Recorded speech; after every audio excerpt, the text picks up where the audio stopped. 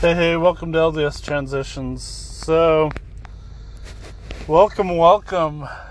No, it's not Sabbath morning, thank goodness. It is Saturday for me. How wonderful is that? And I survived. I don't know how I survived, but I survived. So,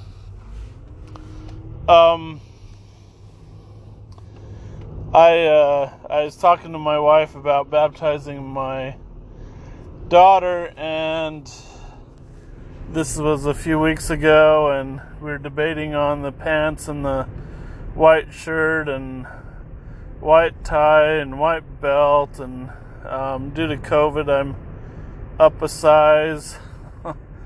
Oh, the pains. And that's a whole nother thing, is that when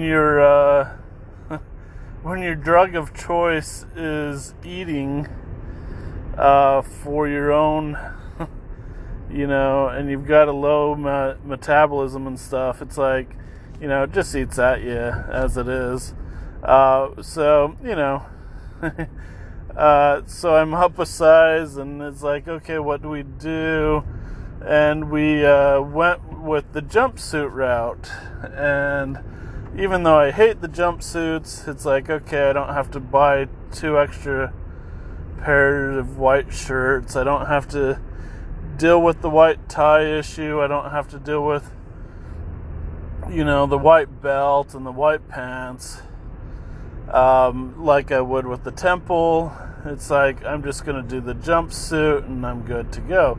Sure, I know people do jumpsuits in temples, but I haven't been down that road since MTC missionary days, going to the Provo Temple. And outside of baptisms for the dead, right? So anyway, long story longer, or short story longer. So my wife, bought 3 jumpsuits of different sizes just to be safe, so that we could get something decided sooner than later. And sure enough, it wasn't my old size. It was the next size up, and I didn't have an emotional reaction looking at myself in the mirror. I was all by myself, and I didn't have an emotional reaction. So that's good. Hopefully in the day of, I can be totally cool about it. I can be in a good mood. I'm going to try to have myself in the best mindset possible. My wife's reaching out to the bishop as far as getting it all scheduled and stuff today. And, there's a lot of anxiety about that. And someone that's a believer might be like, oh, geez, dude, it's like you've lost the spirit, and, something's going on in your life. No, I feel more worthy than I ever have.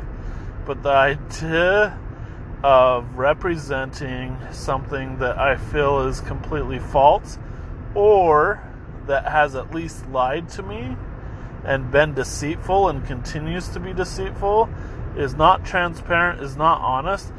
Let's compare this to a marriage. If the church in its honesty was like a marriage, would it be considered healthy?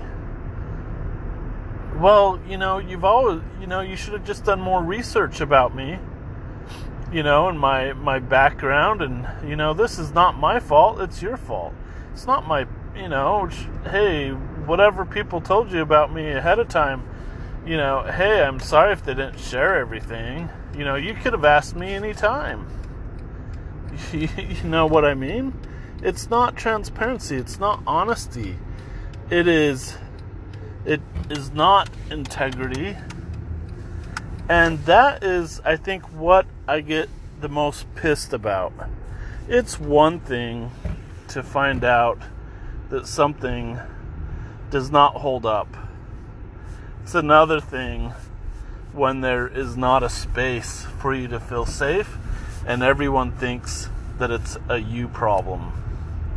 That is what pisses me off. That is what hurts me. That is what angers me. That is what's frustrating. So, but I just wanted to give an update that, hey, I survived that. We'll see how the next phases are. We'll see how I do with dealing with the stake president and the bishop and dealing with, the actual baptism itself, talking to my daughter about it.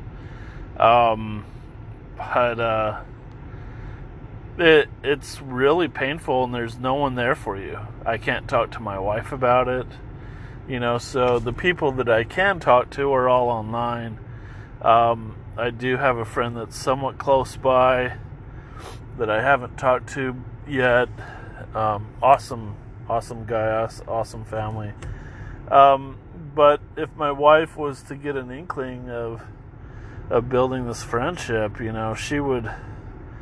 I think it'd be too much for her, because part of building that friendship and in real, where it's a real interactive and it's not an online in my own personal sphere, and with it being COVID and working from home and stuff, I don't have that luxury to be able to just go and say, hey, I'm going out with my buddies. Oh, who's your buddies? So it's sad. It's hard. It is what it is. But, I survived this step. There's a baptism for a niece today and a baptism for a nephew tomorrow. We'll see if we survive that. I'm sure that'll be fine, right? I'll probably be 1 ear in, 1 ear out. But it might bring a little bit more reality to me, because it's like, yeah, that's what I'll be doing, right? Or maybe it'll give me more confidence of, hey, I've got this. So I've done it before, right? Where you fake it till you make it. But I know I'm not making it. I'm just making it through the event. But I still have to be real. I still have to be authentic. But hopefully this is a showing of a progression for myself, that it's like, yeah, I can do it. No big deal. But, it doesn't change my beliefs. It doesn't change who I am. It doesn't change the fact that I'm seeking truth. But what it does change is, people are going to say, oh, it's hypocritical. You bet it is. But I'm doing it for my family, Who do I put first? Do I put first my kids and trying to be the best person I can be with the screwed up narrative that they're being taught?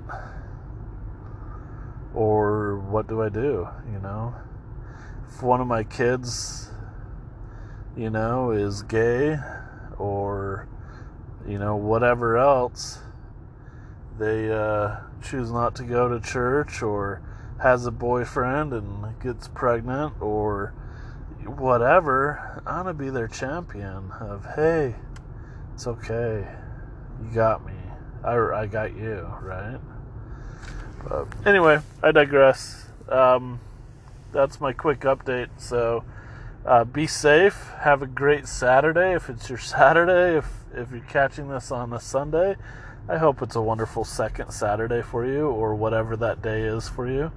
But, thrive, live long and prosper. So if it's a really crappy day, they'll be okay. You got this. So, hey, you still there? Hopefully I didn't lose you. So I thought of something else. I thought about yesterday, my wife answered the door, and the Elders Quorum counselor that is over my ministering district, District 2, go District 2, you got this. he shows up to our door.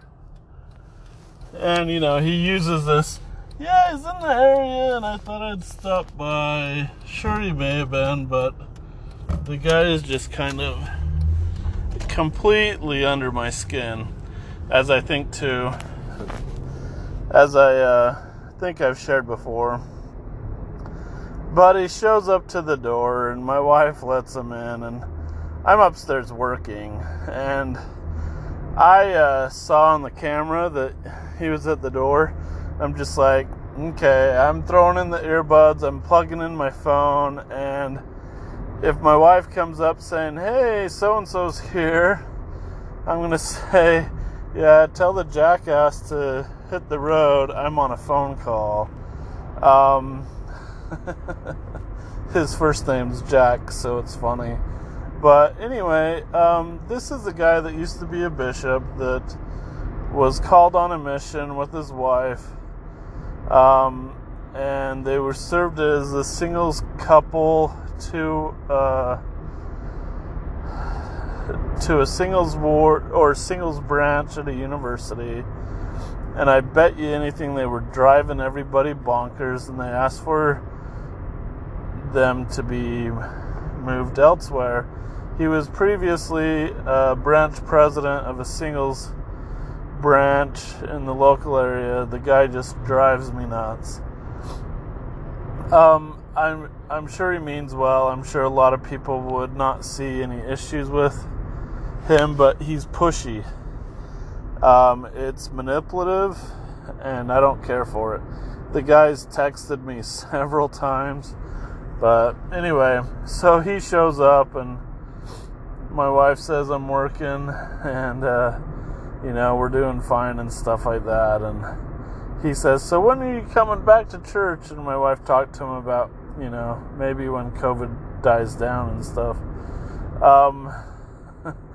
So, this whole manipulative of, oh, well, you should really be at church. He didn't say that, but, it's like, if you're asking, it's kind of like, obviously you're attending church and you think it's okay, so you think it's okay for everybody. Just that mindset just drives me nuts. It's one thing to be a member in the church believer, and it is what it is. It's a whole nother thing to have had a faith transition, and you got someone that's making you as a project. Now, why would he be making me as a project? Well, probably because I haven't returned any of his phone calls or emails or text messages. I blocked him on Facebook. I'm close to blocking him on somewhere else, and I'm just ready to call the Elders Quorum president and say, hey, you have an idea of my situation? Okay, well, I need someone other than Jackass to be over my district. Move me over to another district. I'd prefer yours. And am I doing my ministering? No, I'm not. It is what it is. Right now, I'm not. So, anyway, we'll see what happens, right? Until the baptism happens, I'm kind of laying low and trying not to ruffle feathers. But once it happens, I need to see how things are going to go forward, because I have to be able to have some realism, authenticity within myself, where I can feel to be safe and to be me. How that's going to look, I don't know. But anyway, take care, be kind. Enjoy your Sabbath, and if you're not kind, just be a safe unkind. Don't do anything crazy. Don't go to anger, to physical violence or anything. Don't ruin someone's life. But process things. Find someone you need to talk to, and talk to them if you can. But take care, y'all.